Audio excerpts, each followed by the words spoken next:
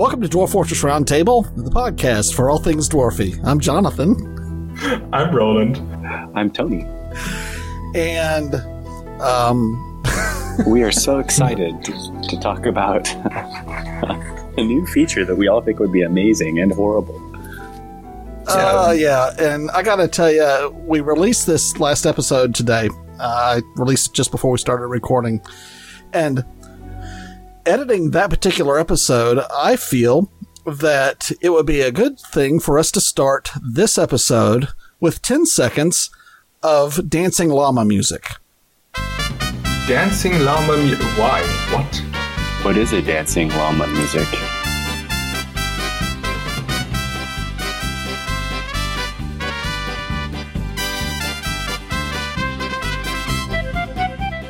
That episode that I released today was pretty dark. There was a lot of time spent on how horribly difficult zombies are.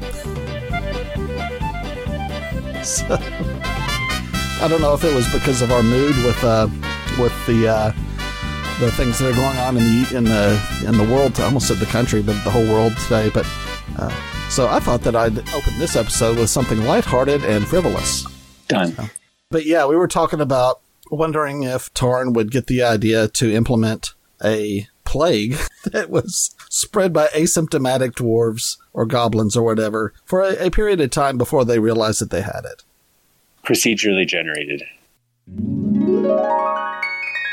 you think Cody's going to see this and just be like, you know what I should do? I should implement a plague feature in Dwarf Fortress where there can be mysterious plagues that drift across the land. And that's something that we have to worry about. It has that kind of in evil biomes. Kinda in evil biomes. Like, isn't it like some sort of nasty cloud can, like, take you away or whatever? Isn't there something like that? Yeah, well, it can turn your people into zombies. Turn your people into zombies. Yeah, because I'm thinking he could do, like, you know, migrant could come to your fort and be asymptomatic for a certain period of time, and then, oh, God. Never mind. Forget I'm even talking about this. It's too real. It's too real, man. It's too real. A new Fortress ending threat, and I absolutely hate the idea, but I would love to play it. Exactly. Like, you know, if you have depending on the procedurally generated bug, you know, it could be a 7-day, you know, somebody could be asymptomatic and spreading, and then how would you tell people are infected? How would you do quarantines? How would you, you know, geez. Yeah. The merchant caravan comes to tell you of a plague across the lands, and you have to, like, shut down your borders for a certain period of time. I don't know. Biological warfare becomes possible with Roland's forts. I don't know. He starts sending his infected people over to the other elven forest retreats, and I don't know, I can see this going kind of wild. Well, yeah, so absolutely terrifying. Hey. But on the other hand, your, chief medical would have something to do for once. Exactly, yeah. See, there you go. Like mandatory vaccines you have to create in your fortress to make sure that everybody is safe. I don't know that jives with their 1,400 limit, though, because vaccines are not... Yeah, they would just die. It's in Dwarven science. Would you, like, eat some rotten plump helmet starts to spoil, and the dwarves realize that it has antimicrobial traits, and it starts to spoil. Like, wait, grade it up. Or they eat the particular plump helmets that make them see funny things and make the walls breathe. There was a movie that was like that just recently called Fantastic Fungi, which seemed like it'd be this awesome thing on mushrooms, and of course I'm like, oh, plump helmets, this could be fun. And you start watching it, and it's pretty cool at first, and then all of a sudden it goes straight up to like Sergeant Pepper's Lonely Hearts Club. It's like Wackyville. You know, they're like, and then you can eat this mushroom and life is good and everything's happy and you'll be, and I was like, oh, okay, so maybe we'll leave that little tidbit on the cutting room floor. So Roland, I think you were talking about looking for some inspiration for your upcoming fort. Yes. Did you get inspired? I mean, I kind of got inspired by the name generator itself because it said something about relic cheese. And I was like, oh, you want me to make a cheese fortress? Okay, we can do that.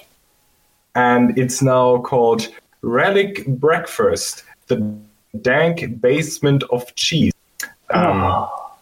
Because, aging cheese in a dank basement. Anyway,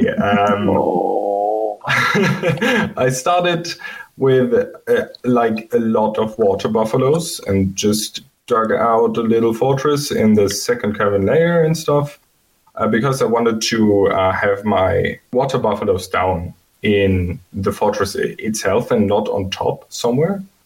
Can they live underground?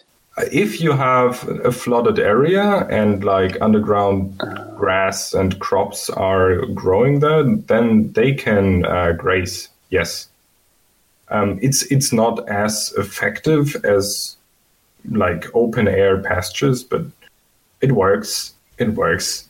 But when I dug down, I managed to find a adamantine spire that is not 10.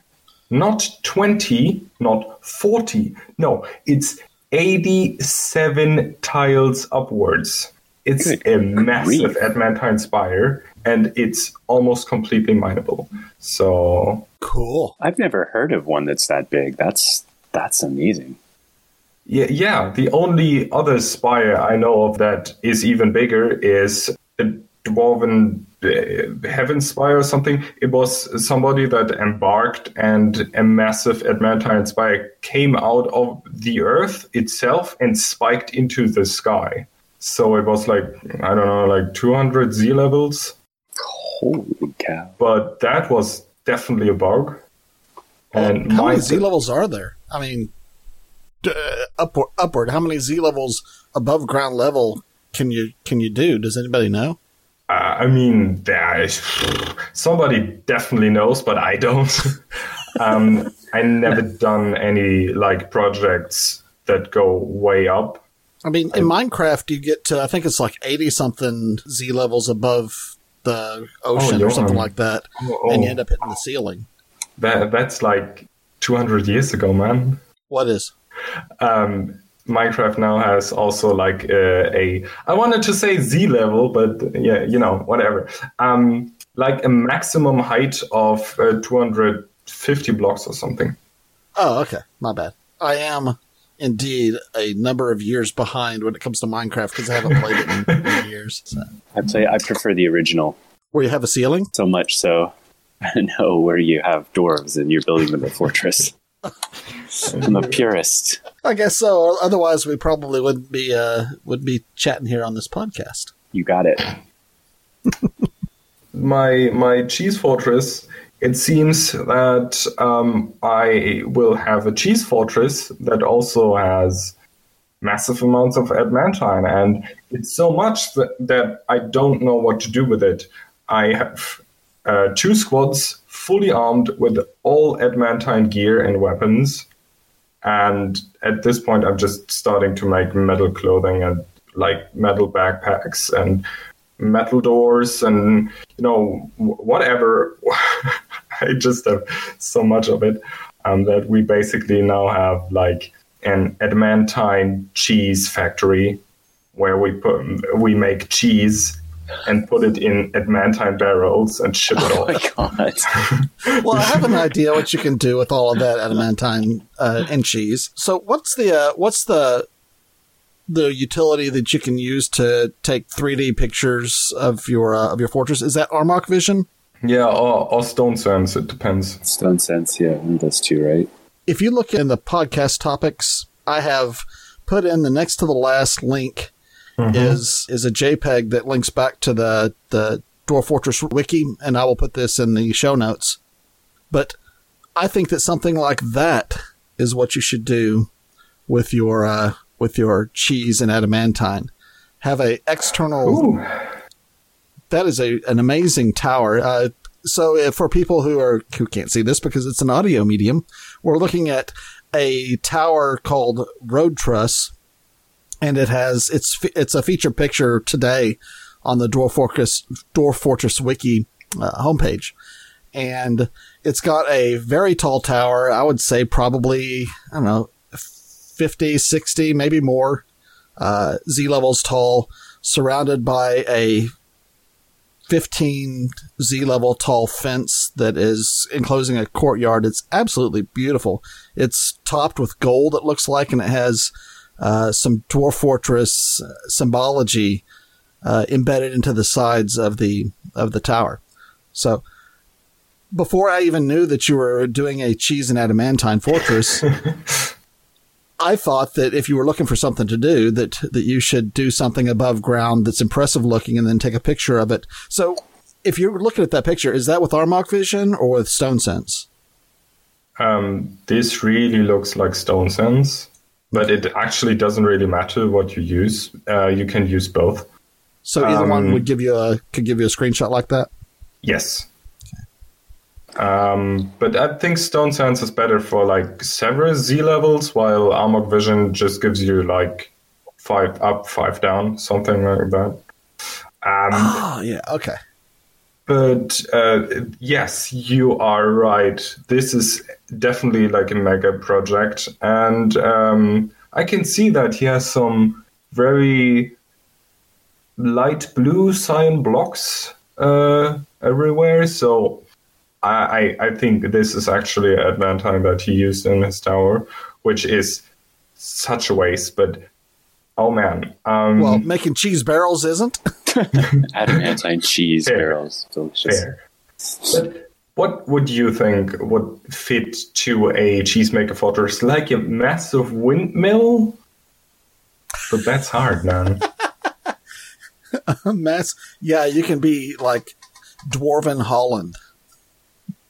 Yeah. Do they make cheese in Holland? Sure. Yeah. I mean, they make cheese in Wisconsin too, but I know they're known for wooden shoes, right? Wisconsin?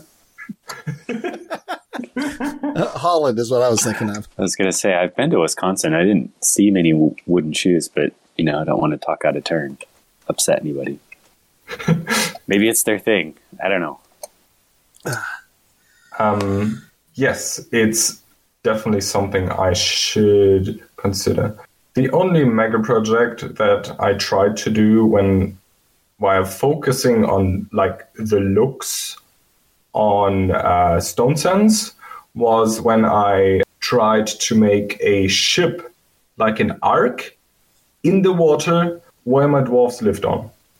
But damn, that looked really bad. Did it leak? No, it worked perfectly. It just looked really, really ugly because I don't know how to like build good-looking things. Yeah. That looks a lot like the Chrysler Building. Not the Chrysler Building, the Empire State Building. The road truss. Now that I look at it a little bit better, it looks like the topmost levels of the Empire State Building.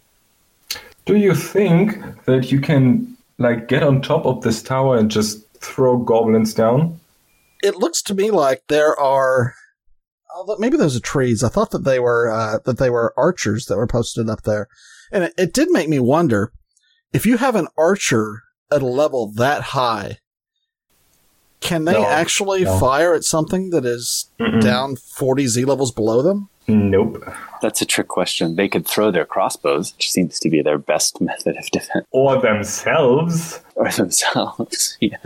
It's an archer we're talking about, for God's sakes. But no, I don't think they can do that because the shooting range is the same.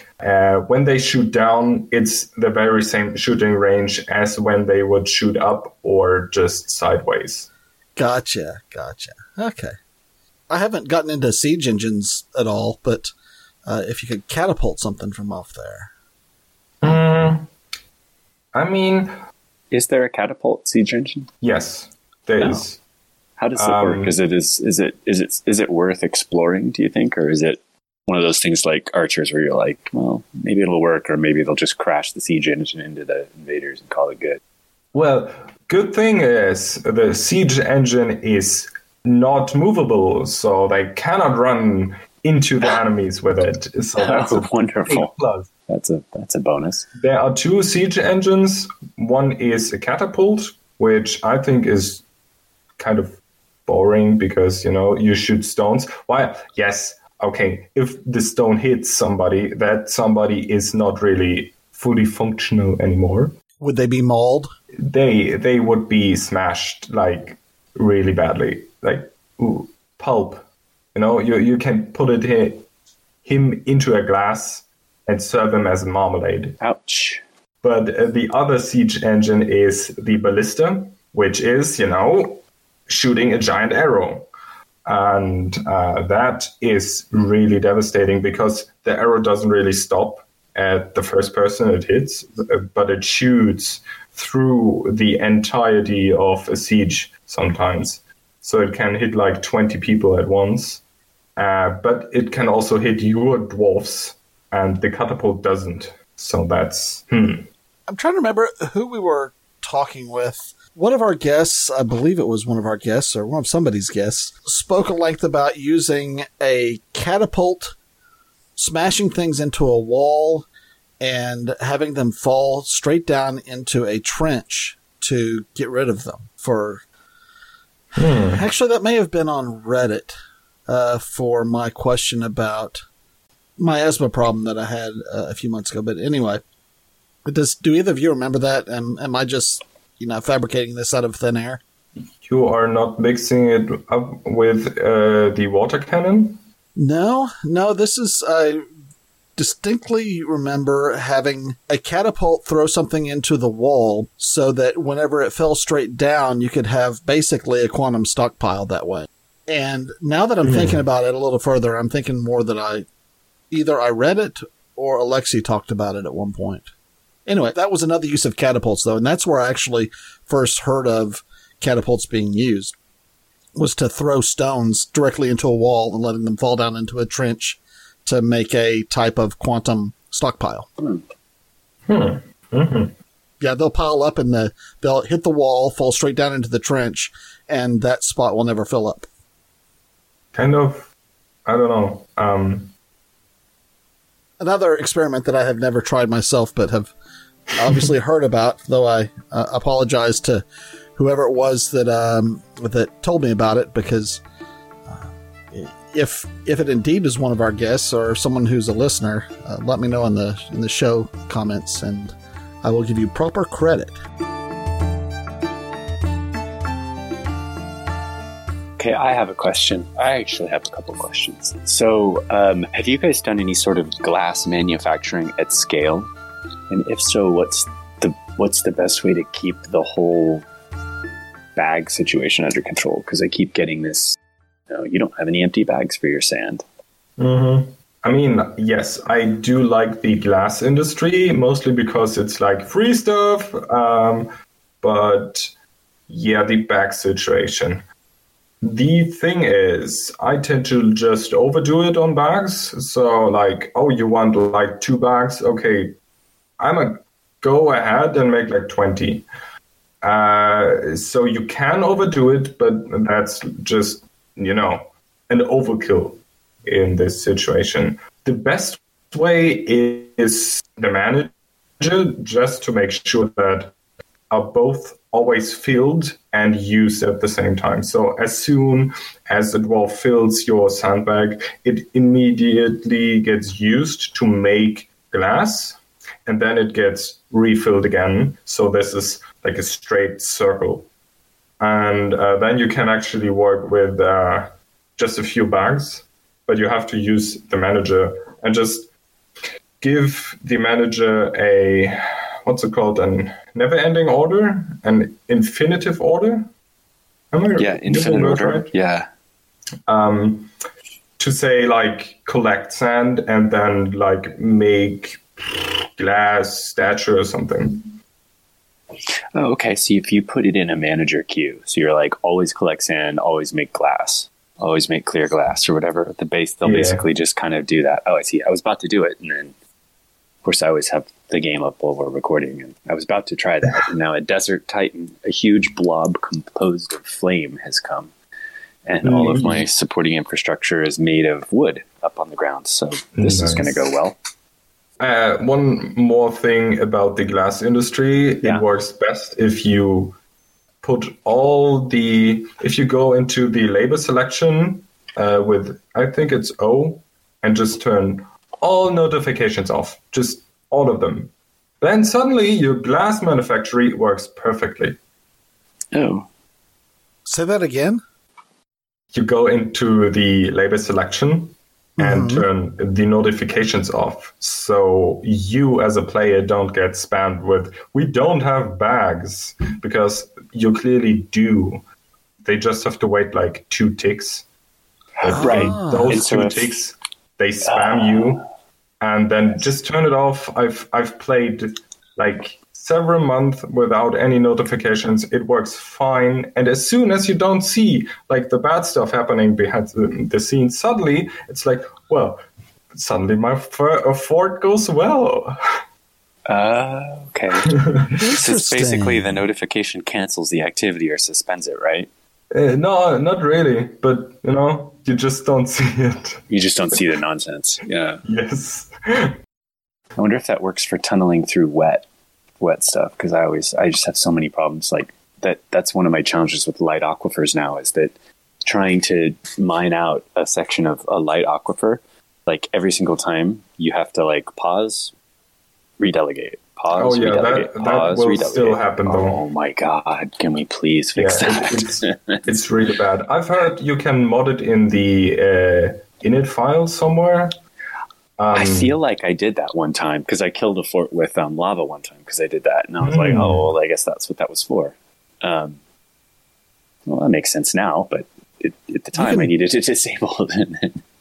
If you're using one of the LMPs, one of the options is to turn off pause on damp tile.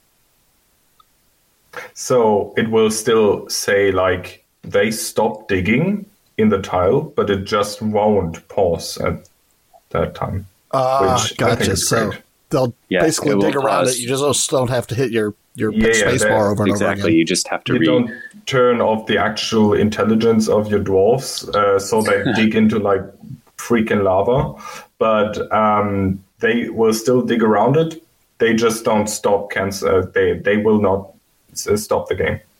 Well, that's a nice compromise though, because the biggest annoyance to me is the fact that you have to unpause the game every 50 times to get them to. So if you could at one point get them to dig around the entire aquifer that they're trying to hide from, the damp area, and then you come back in after they have dug all that they could dig, and then redesignate those, you might be able to do it in a couple rounds rather than doing it over and over and over again. I don't know. It's going to be helpful, I think. I'm going to, as soon as my Desert Titan situation is sorted out, it's off to the glass mines for me.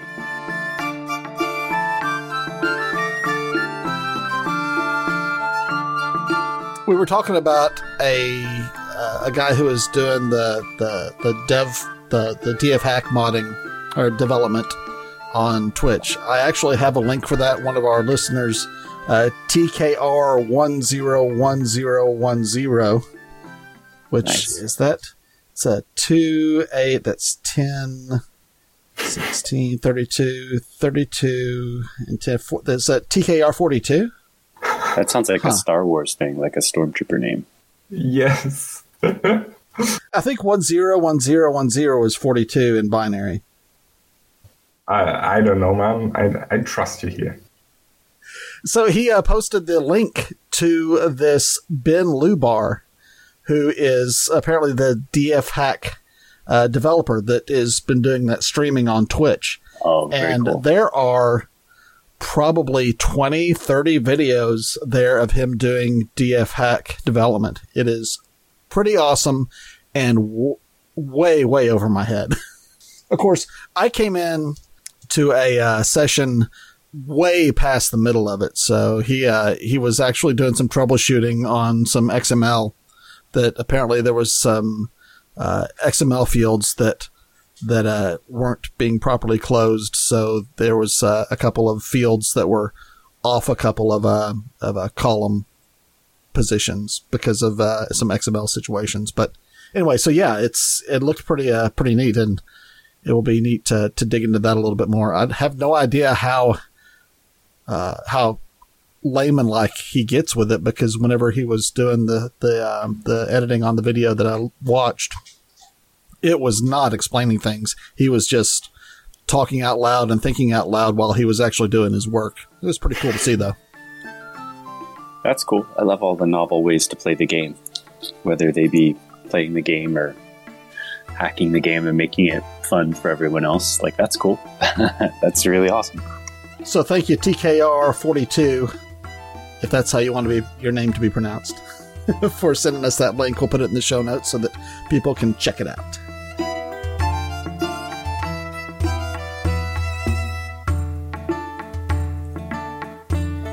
Oh, and we were talking a lot about zombies last time. And there was, we were talking about the fact that the zombies have their stats tripled whenever they become undead. From what they, actually the sentient beings have their stats tripled whenever they become undead. Apparently at one time in the past, it was even worse than that. Oh, gee. If you take a look at the undead article on Dwarf Fortress Wiki, under the traits, they talk that it was actually made not quite so extreme at version 42.05. So a few years ago, it was lessened. So if these are the easier zombies, then they would really be Fortress killers before 42.05. Yep. But all of the things that we were talking about last time, I think, are valid, because I think that the zombies are more driven now. All that stuff makes them tougher beyond just their statistics. So this is interesting to me. I've never really dealt with this before, but apparently when a fire sweeps through above ground, it doesn't destroy your wooden walls and wooden fortifications. So that's nice, or at least this fire didn't. So that's happy. Yeah, it depends on the heat of the fire itself. Did you have some magma get away from you? No, well, actually, never mind that. Just burned down my drawbridge. Whoopsie doopsie. That's not good. That's gonna hurt. Now I had a fire prairie titan or whatever come to town, do some nasty stuff here. It looks like Prodexus Errant released a 47.04 revision 1 package. That's the spirit. For LNP. And there was an announcement just before that Thurin had released his 47.04 Windows 64 starter pack, but that got pulled shortly thereafter. I'm not sure why, but I know that on Reddit, Clinodev had mentioned that Thurin needed to be careful about all the work that he's doing, because Prodexus Errant may say, "Here, you take it over." Yeah, it's amazing. It's cool. Like, things are starting to finally gel for 47.04, and I know that the DF hack stuff's taken a lot more work and a lot more time, so definitely thumbs up to people who are working on it. And I know Clinodev had put together a few of the packs for us lazy folks, to use until the formal starter packs came out, so that's pretty cool.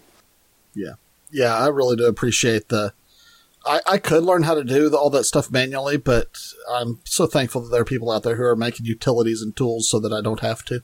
So cool, yeah. Okay, what else we got today here? Have either of you taken a look at the Bay 12 report for April, on April 1st? Most noticeably, no. the item that Three-Toe gave in his prosaic verbiage that he puts there. It's usually the report will be Three-Toe has a beautiful prose paragraph, and then Todi will give the stats for the month. At least I'll read the part that really interested me. It says, "For those that can find their way in the backward darkness, help is on the way for you too. You may be able to read ASCII and masterfully work your way through a maze of dehumanizing menus, but taste the future. There are changes coming that will reframe the reality of your lives." Which, that to me says that they are currently working on redesigning the menu system. I think it was posted on April 1st, so I'm not really sure what to think of that. Yeah. I mean, I am skeptical about that. my hopes say, please. But, I mean, it's April 1st. Come on. It could be anything. Yeah. Perhaps. But, if it were posted on, let's say April 2nd or March 31st, I would be suddenly very interested in this. Yeah, literally any other day. But literally any other day. Yeah. okay, call me gullible, but... Gullible. Okay, yeah, but I buy it because they always release the report on the first day of the month. Yeah, okay. All right. Yeah, fair enough. True, but they both have like a sense of humor, and I could see them like playing us like this. Okay, well, we'll see. Hey, what have they done in the listening. past? What have they done in the past? That's what we could look at, because there was an April 1st last year too. Really? I can't remember. I can't remember anything past the start of Shelter in Place, to be perfectly honest with you. But okay, I got to pull it up here now. So, a 12 dwarves, and I'm going to go to that would be 2019-04-01. Okay, the Bay 12 report for that date is the time has come for victory. It's obvious you have seen this through death. Though death comes for us all, striking those at random like a pestilence of old, we do what we can to soldier on. When together we stand, anything is possible, even a project like Dwarf Fortress, which by itself has no clear reason for its survival in this ever-shifting world.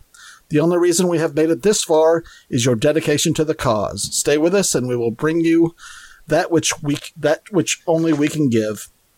Transcendental amusement. Congratulations to the generous Three-Toe. So that is not jokey at all. So that Confusing. is very serious. Times are tough, and thank you for supporting Dwarf Fortress. And times are tougher now, at least for the whole world, perhaps than it was 1 year ago on April 1st, 2019. Don't get my hopes up, please. So I don't see that as an April Fool's joke. I see it as they're probably doing some work.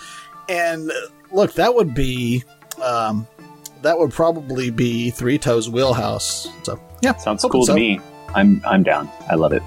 So Three-Toe, if you're listening to this, were you serious or were you April Fooling us?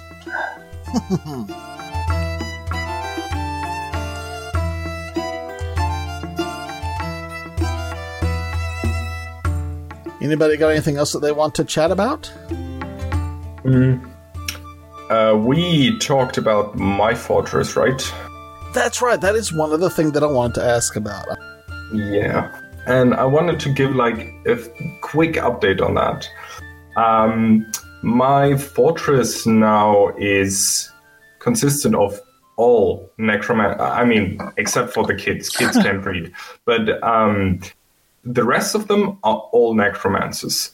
And we had like 10, 20, maybe 30 very, very well-skilled military dwarves. So both like spear dwarves and axe dwarves and stuff.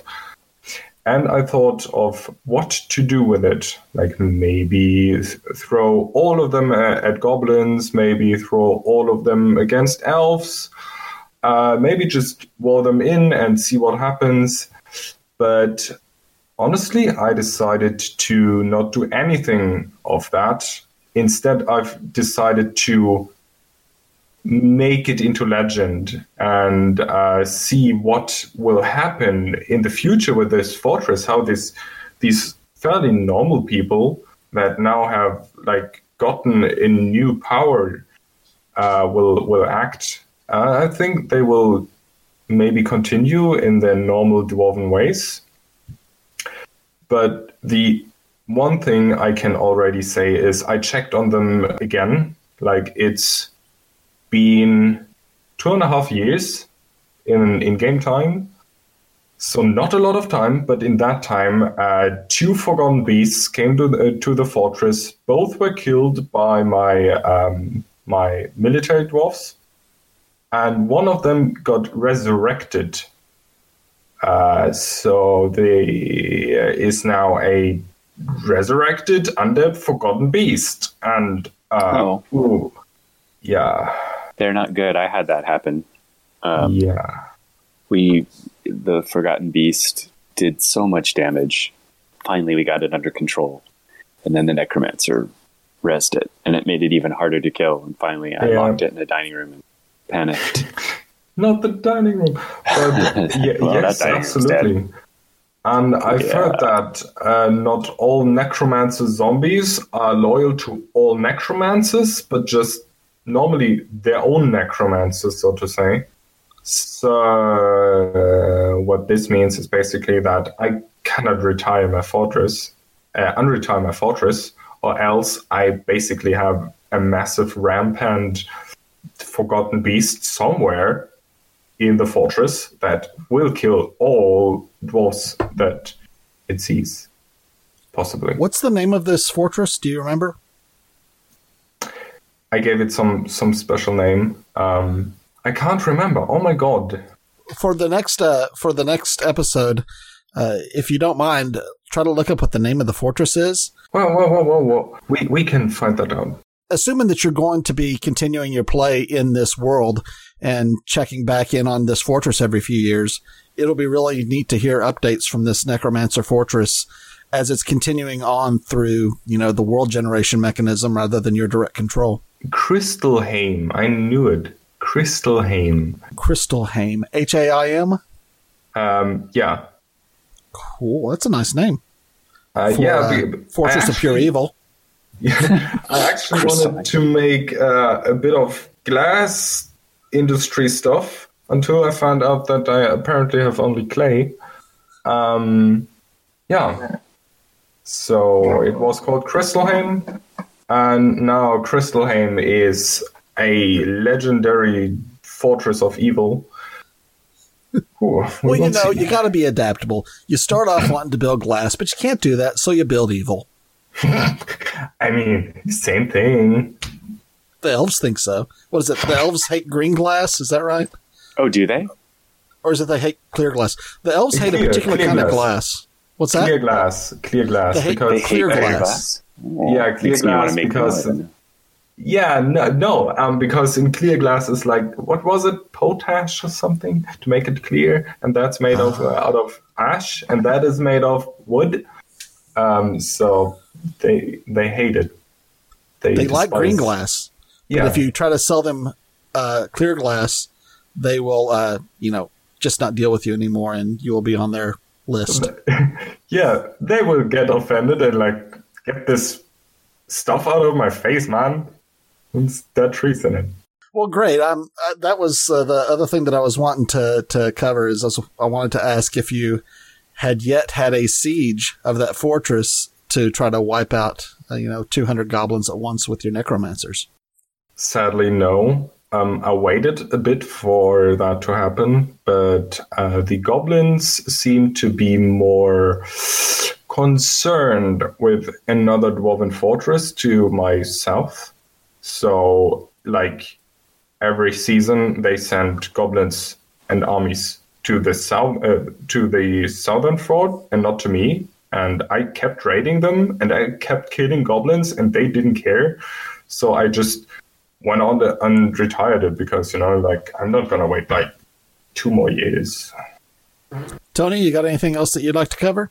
I don't think so. I think I'm knowing now about my glass factories. I'm going to start. Everything's going glass now. Cool. All right. So, one thing. I'm sorry, but one thing. No, that's fine. I have to say, because of glass, Tony, you have to make at least 1 terrarium, and then make a few animal traps. Then try to catch vermin. At least 7 to 10 different kinds of vermin. Not the very same. You don't need 10 worms, but 10 different kind of vermin. And then you take the 10 different vermin things and put it into one single terrarium and put it into your tavern. And boom, you have a dwarven disco. You know why? because the little dots of the vermin that shows what is in the terrarium will start to cycle through the different kind of vermin, and they all have different colors. And because you have like 10 vermin in it, it starts to go really, really fast. And then you have like a small light show in your tavern. It goes like... So that's something you should do. Oh, Dwarven house music. Oh, dwarves. So that's going to wrap up this episode of Dwarf Fortress Roundtable. Everybody wash your hands, keep your social distancing up, or actually your physical distancing up, because this is pretty cool. We have never been within 1,000 miles of each other, any of us, Tony, myself, and Roland, but we are definitely not social distancing. We are physically distancing, and I don't think that we're going to catch COVID from each other. So, no, I'm not gonna think that that's likely. Yeah. Everybody, keep physical distance, but get socially closer. And we'll catch you next time on Dwarf Fortress Roundtable. Rock and roll. Have a good one. Bye-bye. See you guys. This has been Dwarf Fortress Roundtable, the podcast for all things dwarfy. You can find all our past episodes at dfroundtable.com. Please stop by and leave a comment or suggestion in the comments section for this episode. While you're there, you can subscribe to Dwarf Fortress Roundtable or find us in the podcast service of your choice. Music for this episode is from filmmusic.io. Sky Q Ellen and Folkround are both by Kevin MacLeod. You can find more music from Kevin MacLeod at incompetech.com. Please consider donating to the creators of Dwarf Fortress at bay12games.com. If you'd like to help support Dwarf Fortress Roundtable, you can find us on Patreon. Links to all of these are in the show notes.